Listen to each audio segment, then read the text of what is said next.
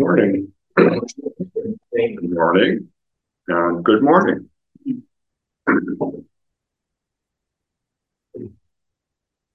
So the title of my talk is Beyond the Limitations of Dualistic Thinking. So we need dualistic. Tim is not Ben. Ben is not Tim. We need dualistic. The ceiling is not the floor is not the ceiling.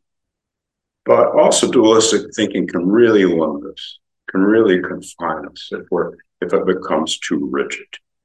One of my favorite quotes from a long time ago was from the third ancestor, Song in China. Do not seek after the truth, only cease to cherish opinions. Do not seek after the truth, only cease to cherish opinions. So we use our opinions to try to control life, others, the world.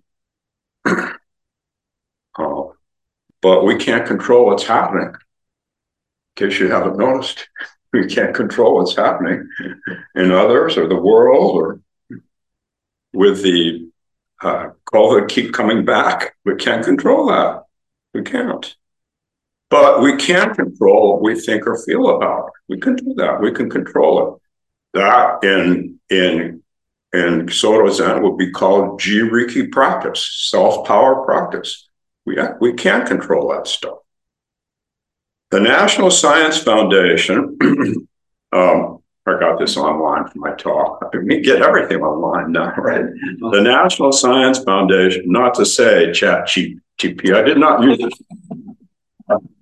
I want to say that I did not use chat GPT for this talk. But when I do use chat GP for talks, I admit it. I pass out to it. Anyway, the National Science Foundation said the average person has about 12,000 to 60,000 thoughts a day. Of these, 80% are negative and 95% are exactly the same repetitive thoughts as the day before. Ever notice that? And about 80% of those are negative. Interesting. So that's the radically dualistic thinking that we get caught that causes us so much suffering. So much so. And one form of radically dualistic thinking is all or nothing thinking. Always or never thinking.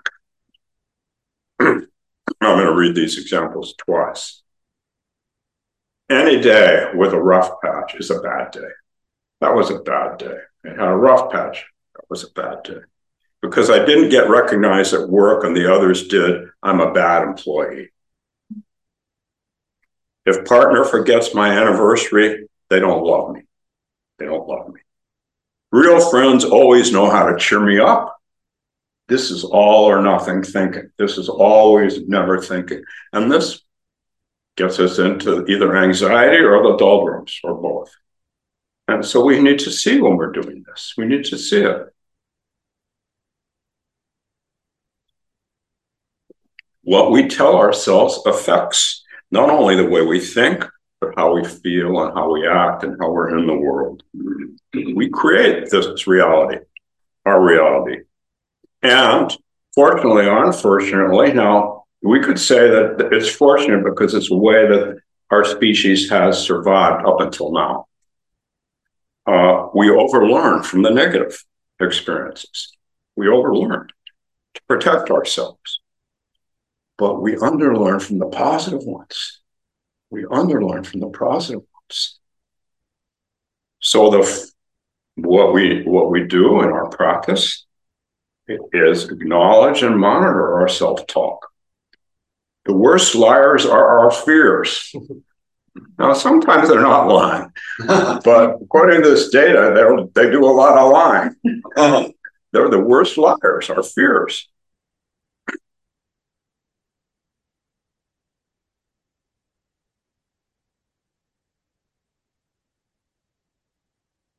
And the second words are getting stuck on anything, any belief, any opinion.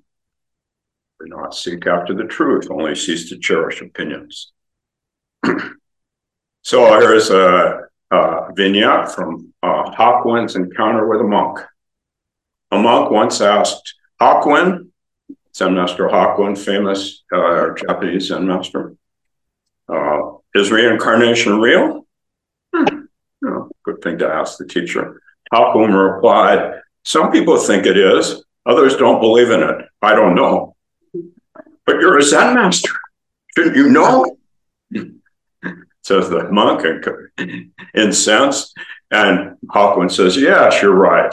I do know. After we die, we become a cow in a field, then a dog, and finally a chicken. What are you doing? Reborn as a human. The monk was puzzled. But isn't that reincarnation? Hawkwind smiled. Maybe so, maybe not. Yeah. And the monk left. Another teacher, to find another teacher.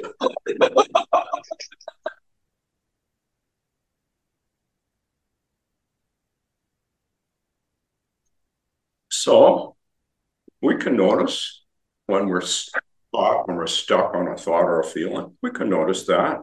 We can recognize it and accept it and let it pass.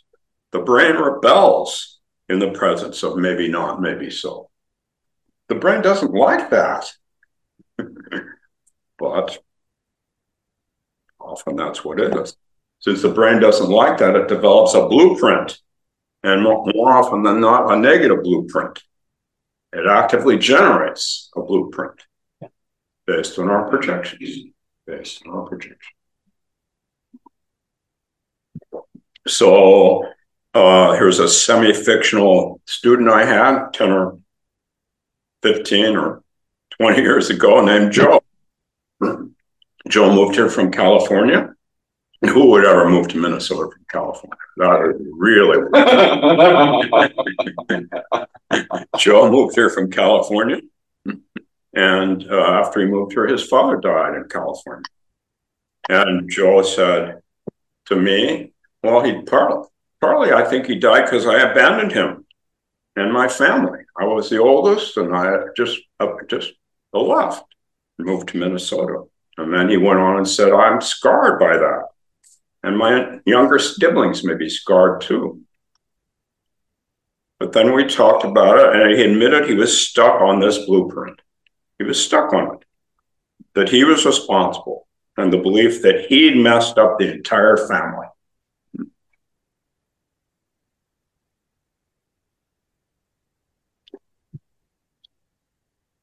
And that he was then indirectly responsible for his own dad's death, that was his blueprint. But maybe not, maybe so. It means he has the potential to open up to both ends. Everything and everyone is part of this vast inner being, this dependent co-arising. Let's see, I always pronounce it wrong. I can write it correctly. Pratitya samutpada, dependent co-arising. Well, Thich Nhat Hanh is so good at simplifying things. He just says inner being. Why do we have to say dependent co-arising? Pratitya samutpada, just inner being, right? He's a master. He was a master, or maybe he had some really good editors, but he was humble enough to listen to them.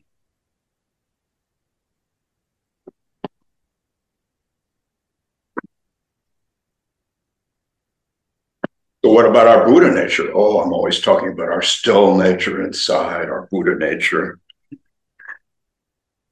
Oh, it's so still. But that can be pretty dualistic, right? Tim's got the still nature. I don't have the still nature. Well, what about T.S. Eliot? He says, the still point, there the dance is. The dancing is the still point. The still point is the dancing. The movement is a still point. Of course. But we glom down on the stillness. Or maybe we like the dancing better. We glom down on the, and yet when we're really with the dancing, the stillness is here. It's here anyway. It's just our mind-forged manacles that deny it. So how do we move from stuck belief to more above and? Well, of course, meditation. Of course, meditation. At the end of my talk, I'll talk about a couple of things besides meditation. And classically, meditation is divided into shamatha, focus meditation, concentration meditation, and vipassana, which I happen to translate just because I get away with it as shikantaza, or bare awareness. Shikantaza, or bare awareness. And if you go back and look at the early stuff, it's as good a translation as anything. So bare awareness, or shikantaza. That's what I was taught as a young man at Zenson. Just to sit. No technique allowed. No technique. You just sit and look at that wall. That was what my teacher, Suzuki Roshi, was like in my early years. So if we just sit and look at the wall, as some of you are more familiar doing than others, we have our brain develops a new frame of reference. But that's no frame of reference. So that's no frame of reference. And that's disorienting. That's what we want. We much prefer shamatha type practices. We much prefer focus type practices. Because who wants to just sit and look at a wall?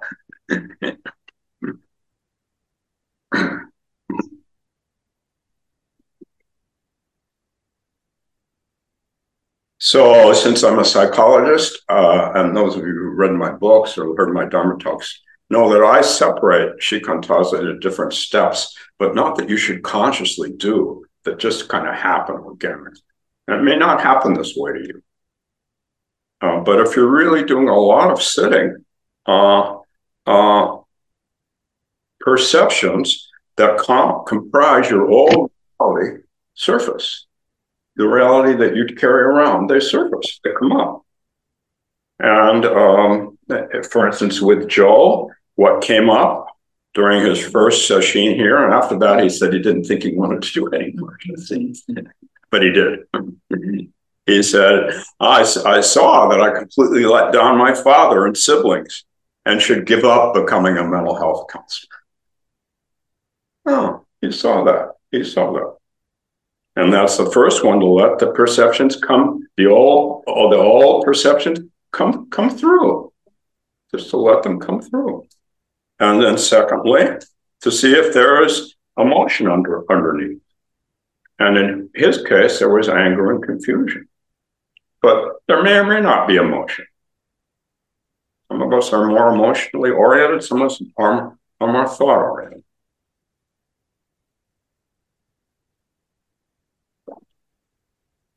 And then recognize by looking at that wall that we don't need those perceptions anymore. We don't need them. And it's fine, we just say to ourselves, we don't need them, but they keep coming back. They keep coming back. So I call this, I think I got this from my teacher, I'm not sure, watching the movie. You just watch the movie, it's going to play the same scenes over and over again. It's, I've seen that movie 32 times. Just watch the movie. Let's watch the movie. And notice that they begin to not be as painful as they were. Notice that. But you really have to watch it. You have to see, in the case of Joe's case, he had to see that, or feel what it felt like to have his dad die when he was here and not there, as the oldest child for the family, and as the mental health counselor who should have been there for the family. That was his obligation. So he saw that, he felt that. And then he recognized after a while, after seeing the movie over and over again, that he didn't need those perceptions anymore. Now, they still came back, but much more pale, much not so intense.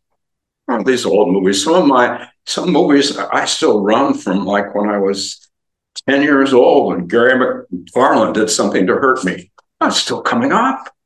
Well, maybe I'm getting senile, but they came up. They came up when I was 70 and 62. So maybe I am senile. But that's just a word. That's just a label, just another label. Actually, well, I won't get into that. um, so we watched the movie, and it drains these perceptions, this old way of thinking about things of its power. And we don't need to protect ourselves so much. That's what happens through shikantaza. That's what happens through this techniqueless meditation of just looking at the wall. So again, we let the perceptions that comprise our old reality emerge. We acknowledge the emotions that underlie them. We recognize that we don't need those perceptions anymore. And if both persist, we just watch them. We just watch them. And then Suzuki used to say, there's a point when you don't have to get up on the stage and try to change the movie. We all, when will that be? And he said, well, don't think about when that'll be. Just sit facing the wall.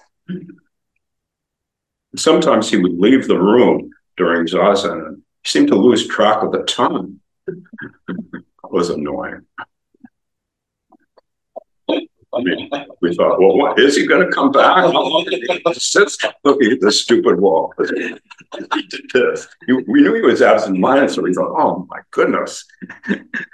But he always came back and rang the bell.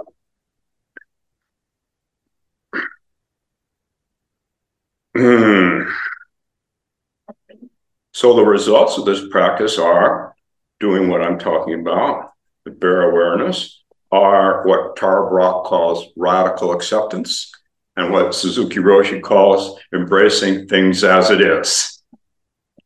Embracing things as it is. Doesn't mean that Joe's not happy about his decision to come at the wrong time. He chose the wrong time to come, but he didn't know his dad was going to die. To blame himself for that is pretty silly. Pretty silly.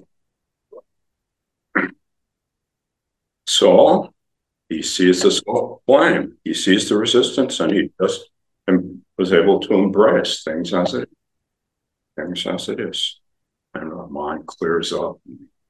Our mind clears up. Our heart opens. So our goal is to develop perceptions that are consistent with who we are now and the life we want to lead, as well as the emotions we want our lives infused with. Instead of, I can't ever be effective as a mental health counselor, is what Joel said. I did this. I shouldn't be a mental health counselor. But I said, you can become more effective, Joel, because you have this experience. It's true. It's true.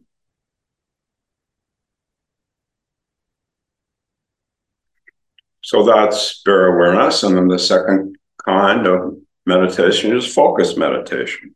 Shamatha, concentration, and the eighth step of the Eightfold Path, concentration meditation.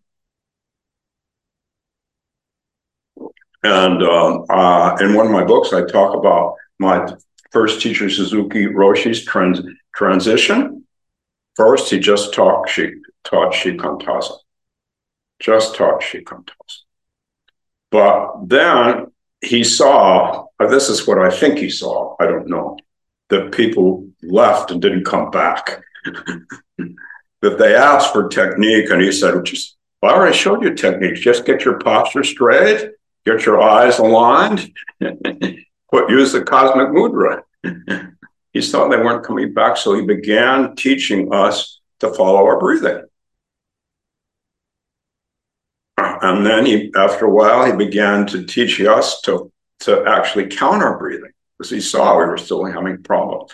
And then later, 3 years later, he gave me a mantra and other people a mantra to use. What, a mantra? What's that have to do with Zen? What has to do with shikantaza? Skillful means. He was just adjusting what he saw we needed. So focus meditation, focus meditation. And I'm going to talk a little bit about mantra meditation now, which I've talked about before, and I talk about it in my third book.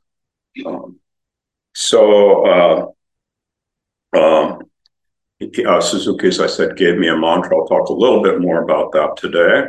And after I began using that mantra, I remember that before I started meditating, and I talk about this in one of my books too, before I started meditating, I didn't know what meditation was. I was reading this book, The Teachings of the Mystics by Walter T. Stace, and I came across this phrase that supposedly was attributed to Jesus. There's a peace that passes understanding, that's larger than understanding. So I began repeating that to myself. Peace that passes understanding. I didn't know that we didn't mantras. I hadn't studied any of this stuff, but I began repeating it.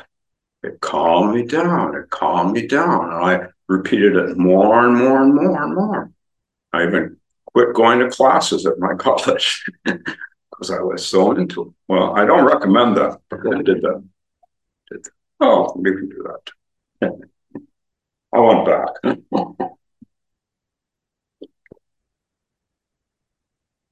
So I was doing mantra practice from the first few months before I met Suzuki Roshi. I didn't know it. And it really helped. It really calmed me down or opened me up so that I wasn't caught by the static, which is why we do focus meditation. So we won't be caught by the static. Sometimes bare awareness just overwhelms us. Yeah. And we should do some focus meditation, breathing, counting breathing, or even mantra. And so etymologically, mantra, like flint on stone, friction between the syllables, lights the fire, shifts our inner state, burns through the turmoil and incessant mental chatter. So, but we have to come back again and again to the phrase, again and again, again and again. It's good. It's good. It's good to balance bare awareness meditation and focus meditation. Good balance. Good balance.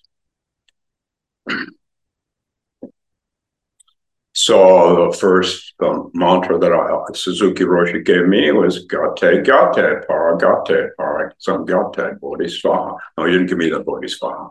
And that was very helpful when I was having a very difficult time in a sesshin. If you do a long sesshin, as some of you just did, and you probably will have a very difficult time. So if you don't have a very difficult time, you're just spacing out. Well, you can do that. I used to do that. You know, talk about watching a movie. You know, distract yourself.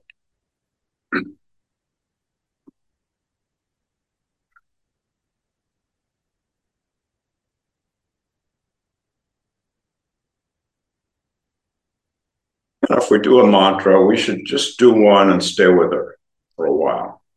Not just switch around because you're always trying to find the best mantra, the one true mantra. Of course, we do say the Heart Sutra mantra is the true mantra, but take that with a grain of salt, please. Stay with it. Stay with it. Recite it every day for a month. And then see. Really stay with it. Recite it every day for a month. Don't try to focus too hard on it. Simply allow your body and mind to relax into it.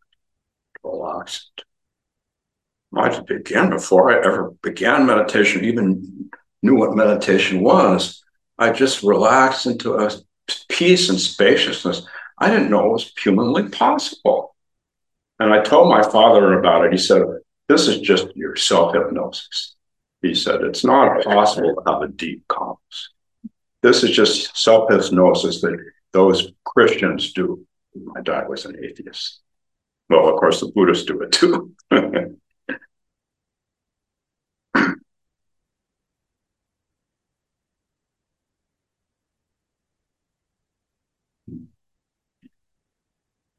And mantra practice can also be a form of tariki, other power. So we say, oh, in Zen, we don't pray. We're praying all the time. We're praying. Think of all the chants we do. We're just going to do the four vows, excuse me, the four vows at the end, four vows, four vows. we're praying, we're bowing. Tariki, other power practice.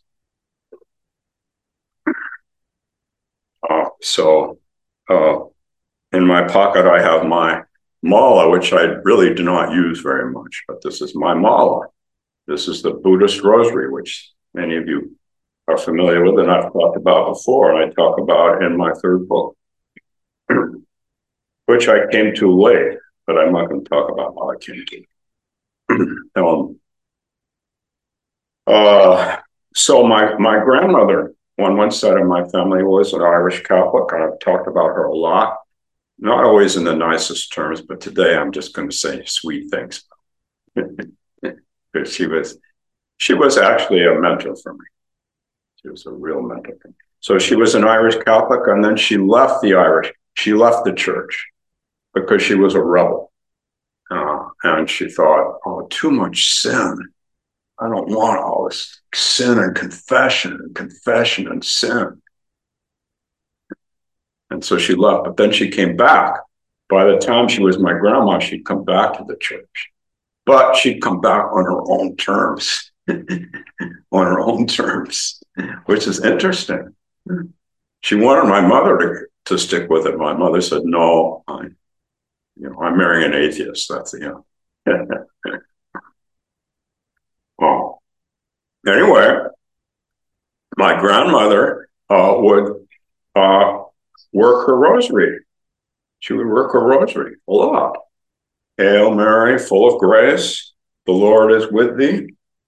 Blessed art thou amongst women, and blessed is the fruit of thy womb. She worked that over and over. And she ended there. It says, blessed is the fruit of thy womb, Jesus. She said, well, I'm leaving Jesus out of this. It's the womb of Mary that we all come from. We don't need Jesus. And then I said, but isn't there something about sin in there too? And she said, yeah, but I leave that out. I'm not making this out. Later, I took her to meet Suzuki, as I talk about him. So she did that. She did that with her rosary. She worked it every day. Although she said her mind was, she said, dear, I can't meditate. The way you meditate just sitting facing the wall, I can't do that. Plus, I'm too old to learn that, but I can work my rosary. Well, if you really give yourself to it, it's not different from meditation. Hail Mary, full of grace, the Lord is with thee. Blessed art thou among women. Blessed is the fruit of your womb. Prajna Paramita, the womb of all life. Blessed, blessed, blessed. So I'm going to end talking about the mantras with a story I haven't told too much lately, but I think I have told at least, I don't know, over the last 20 years, 5 times. Just making that up. So this story takes place in Russia, and there is a bishop in Russia who's and a pilgrim who wants to sink into this deep quietness of Jesus, wants to sink into it. So he decides he's going to devote his life to sinking into it, and he goes to see the bishop ask the bishop for a prayer. And the bishop gives him a prayer, and the pilgrim goes off very sincerely reciting the prayer. How many of you heard me tell this story before? 2, 3, 4, 5. Okay. Well, you 5 guys can just enjoy hearing it again. he goes off, and a year or so later, the bishop is looking out on the lake. It's in the summer, and the pilgrim is approaching the hill where the bishop has his, what is his quarters, and the pilgrim is very kind of present, and he's so present that he's walking on water. So, so he gets the other side of the lake, and the bishop's attendant rushes down to see him, and the attendant says, "I want to see the bishop. Can I see the bishop again?" And the attendant said, "Oh, yes, yes." Meanwhile, the bishop is looking out the window.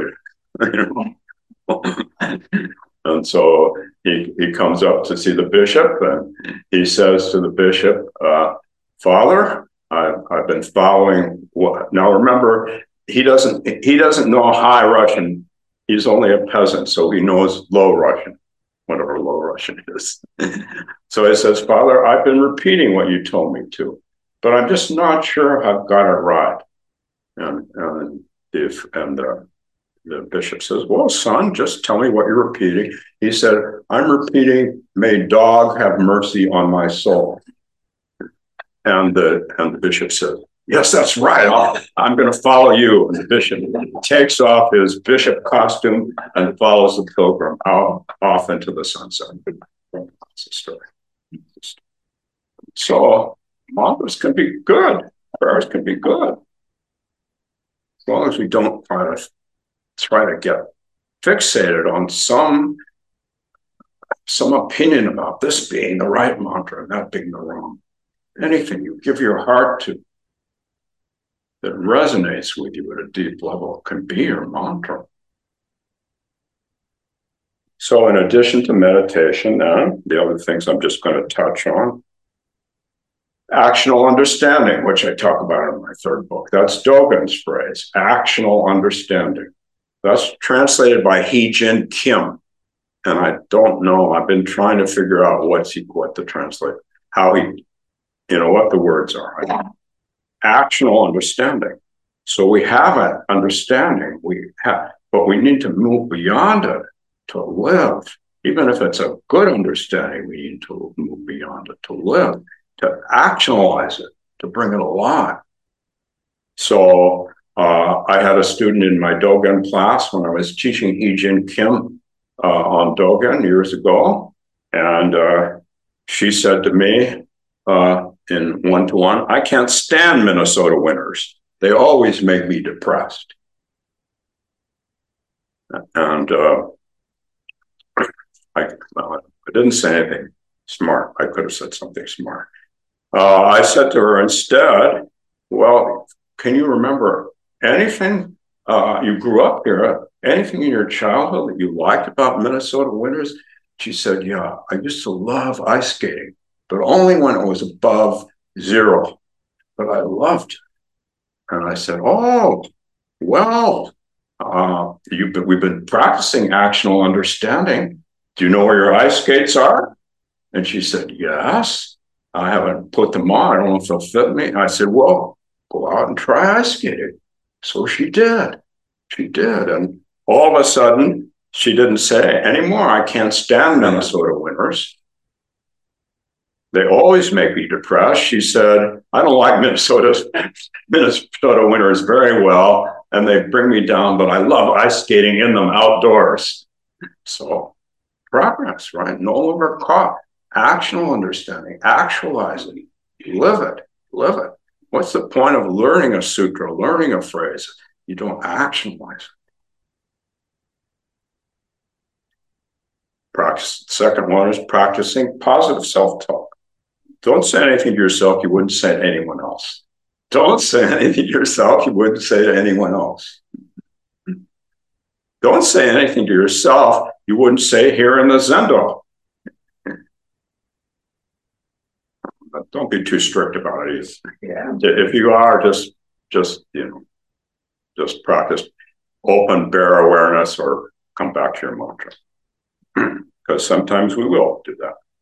And then a lot of people lately that I've been working with, I never did this myself. I've been doing gratitude journals, compensating for the negatives rattling around in their brain by doing a 10 minutes of gratitude journal every day. That's pretty cool.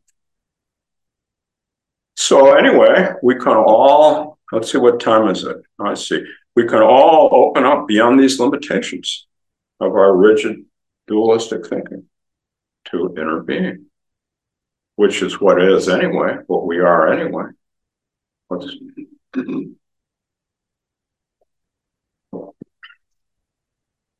We can all do that. So that's what I want to say this morning. And looks like there is time for questions or comments. And I'll start with people online. And then I'll move to people in the room and I'll come back and we'll see. We'll see. Usually seems to take people a little while to get going. So those of you who are online, there are 43 of you. Anybody who would like to, I better not say anybody, who would like to say something? Who would like to ask a question or share something? Hey, all, can you hear me? Yes, but I need you to talk loud. Is that David? No, David? Lucian. Who? Lucian. Okay, Lucian. Yeah. Can you show your face? It would be easier and speak loudly. Oh, there you are. Hey, good to see you. I just wanted to thank you, Tim, for your talk. It was good to see you. And, I really missed the Sangha, so it was really good to see you. So thank you for allowing me to listen. Oh, you're very welcome. Where are you, Lucian? Right now I'm in Brooklyn Center. I moved away from my mom's place and I'm at a recovery facility, sort of kind of a recovery facility, but I don't know. I'm just living and I'm doing pretty well, I think. Oh, good. Good to hear from you. Thank you, Lucian. Thank you. Well, I'm going to move right to Benton. I just wanted to say that I agree with you completely that if you don't like Minnesota winters, you got to find a winter sport. Yeah. Then you look forward to the snow. Good. Could you guys hear what he said? Online, could you hear him? Raise your hand if you could hear him. Oh, they could all hear you. Yes. What's your winter sport of choice? Snowboarding. Snowboarding? Yeah. Oh, wow. I used to teach at Afton. You used to teach snowboarding? Yeah. Wow. Okay. Other people online.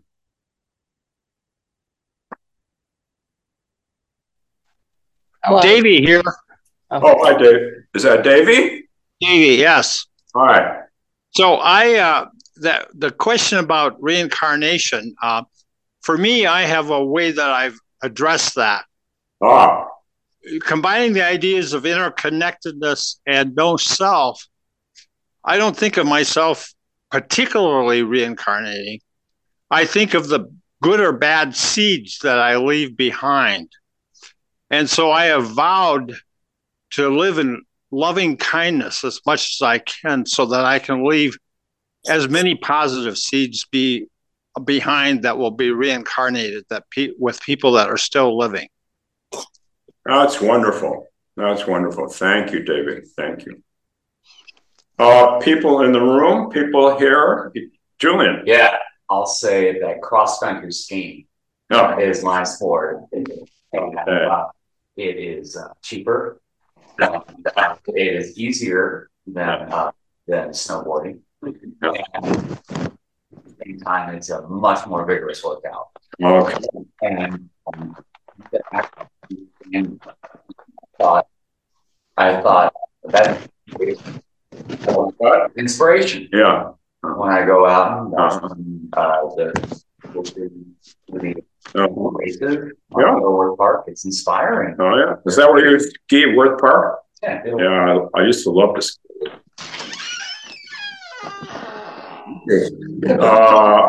On this side still, I think I saw his hand somewhere. Matt.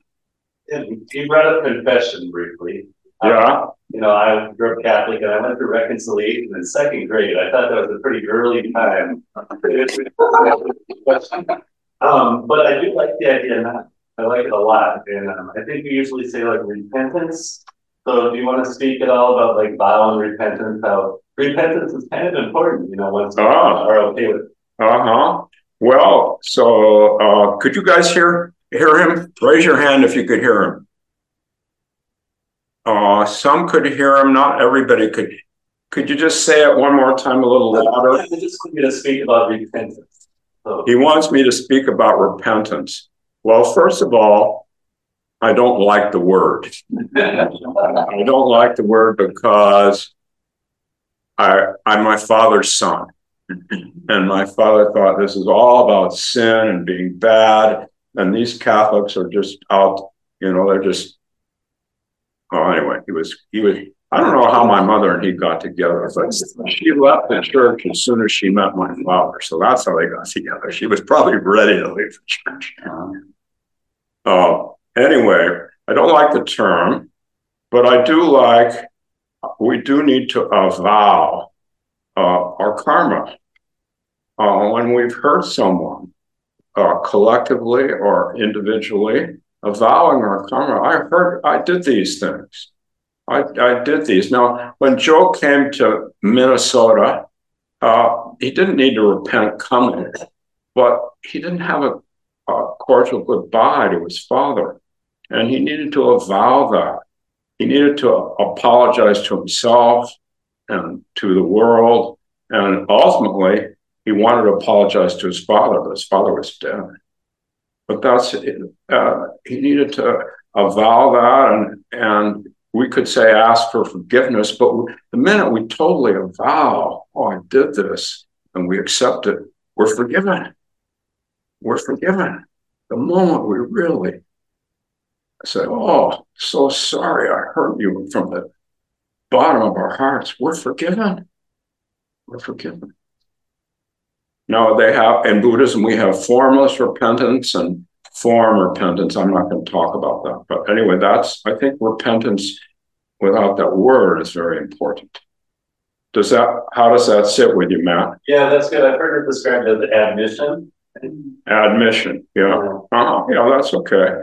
Vowel, I don't know. The translation of vowel is the one we use. I don't know. Thank you. I always, when we started doing this, we never used to vow our karma in the early days. But when we started doing it, as I looked it up in the dictionary to try to understand, it's kind of vague. But avowing, rather than vowing to do something, I'm vowing to open up to how I hurt somebody. So it is kind of a vow. I'm opening up to how I hurt somebody.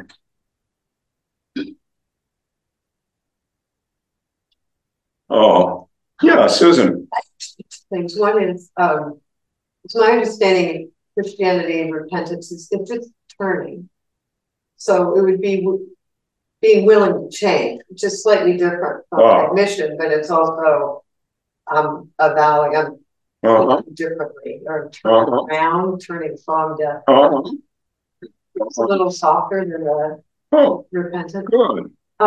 Good. But my question is more about Buddhism is you're trying to move into non-dualistic thinking and you've got a proposition with a sort of a yes or no in your head. Mm-hmm. So to say that maybe it's true, maybe it's not true, my mind wants to list the evidence on either side, right? It's too hot today. So the evidence is it's 90 degrees, nobody could live that way. And the evidence is not, if people live this way, and so whatever. That's not what you're talking about, is it? It's not. Well, listing is fine too. We want to list, but I'm talking about opening up to inner being, what I'm talking about. And as long as we're caught by some idea of how things should be, this list is longer than this one. Maybe I can bolster the so as long. This is the true list. Listing is fine. We need to exercise our intellectual faculties, but inner being is beyond listing. It's just open to what is, and maybe so, maybe not. But sometimes not maybe so, some maybe not. I mean, maybe so, maybe not. I should show up to my talk this morning. Well, I don't think so. Maybe so, maybe not. I should prepare my talk this morning or just show up. No, I always prepare. I always prepare. That would be rude not to prepare and talk about negative self-talk if I didn't prepare. I'd have to go back and do the Roman Catholic confession was worse. So preparation, lists, that's all good stuff. But we're opening up beyond we're ceasing to cherish our opinions. This happens organically through our practice. Yeah. Does that also mean planning for the future? What your dream is for your future should be looser. Well, yes. Could you guys hear him? Some of them could, some of them couldn't. Say it a little louder. But people have dreams for the next chapter in their life, or goals. That sounds sharper, but a dream for the future. Should you move into that dream loosely? Well, of course, yes. The answer is yes. The answer is yes. And, you know, I've often talked about this from Dogen's perspective, and Katagiri Roshi's perspective, having a dim vision of our future.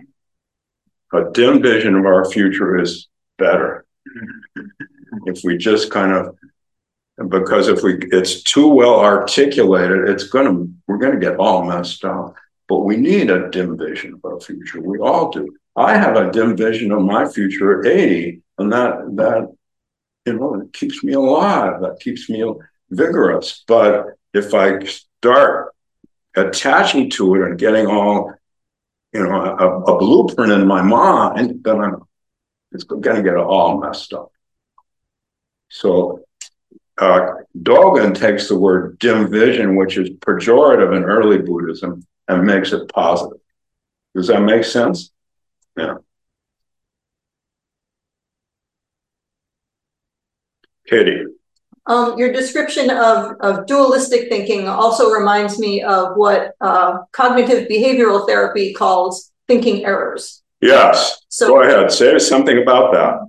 Yeah. So things like all or nothing thinking and catastrophizing are things that, you know, in therapy people work on. Yes. So our practice is helping with that. Yes, that's right. And of course, coincidentally, I was a therapist. And I sneak a little bit of that into my Zen teaching sometime, because you haven't noticed.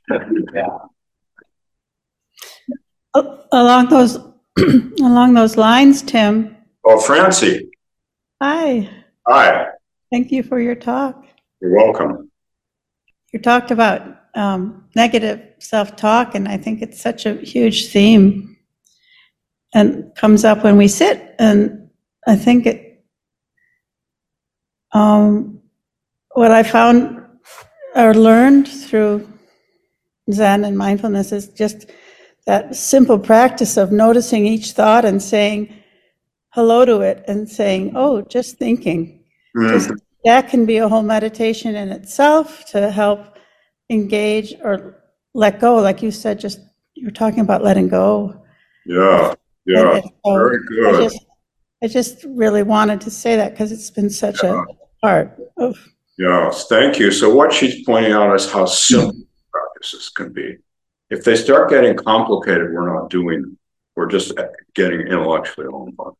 I want you to say that again, Francie, because that's so simple, and yet we forget it. So, well, a simple practice of mindfulness, and even can even be like a concentration practice, or just also part of an opening practice of just being. So you sit and you're just there, and then you notice every thought that comes by, positive, negative, anything. And then you just label it thinking. You say hello to it. Oh, hi, thinking, just thinking. And then you go back to your breath or whatever your concentration point is. That's good. Thank you. Thank you. And that can be so helpful. Even I used to do that at work. when I started really practicing Uh-huh. meditation, I noticed how often it's really a shame to think, but how often I had negative thoughts about people as I passed them in the hall. And so it was a real, both compassion, but even just the simple practice. I mean, I did other things, but just the practice of saying, oh, just thinking, let it go, and then add compassion. Yes. You can do this too for yourself and for your thoughts about others. Yes. I'm sorry, Tim, maybe make it simpler. Mark, what'd you say? I said maybe simplify what I'm saying. Oh, no, that's simple. That's very simple. Thank you. Thank you. Let's see, time for one or two more. Yes. Yes, thank you. As somebody who I personally try to strive for as much dialectical as possible, and I'm curious if you could briefly clarify the not going from a non-dualistic to dialectical. Is it the goal is then to also be dialectical, or that is just an example of that non-dualist? Well, could you guys hear him? No, only half of them can hear you. Say it.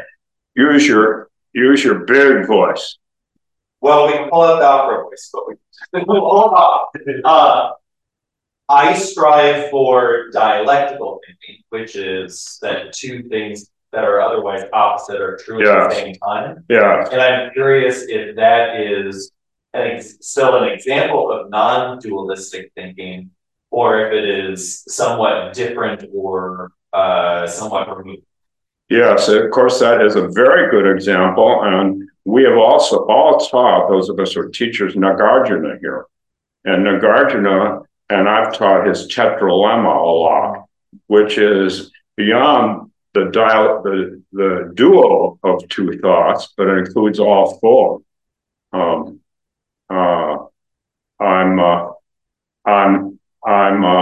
listening to you, and I'm also not listening to you because I'm paying attention to everybody else.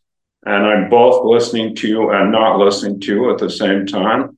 But if I'm really here, I'm neither listening to you nor listening to you. I'm just here, all four. And it's not like you progress from 1, 2, 3, 4. They're all four here. Everybody wants the last one. But the last one is the first one. So that's dialectical. Nagarjuna was the master of dialectical reasoning in Buddhism. Does that make sense? I will simply have to keep studying. Oh, okay. All right. Okay. So possibly one more. Okay, I'm going to turn it over. Thank you. Thank you. Hope you all have a really nice day.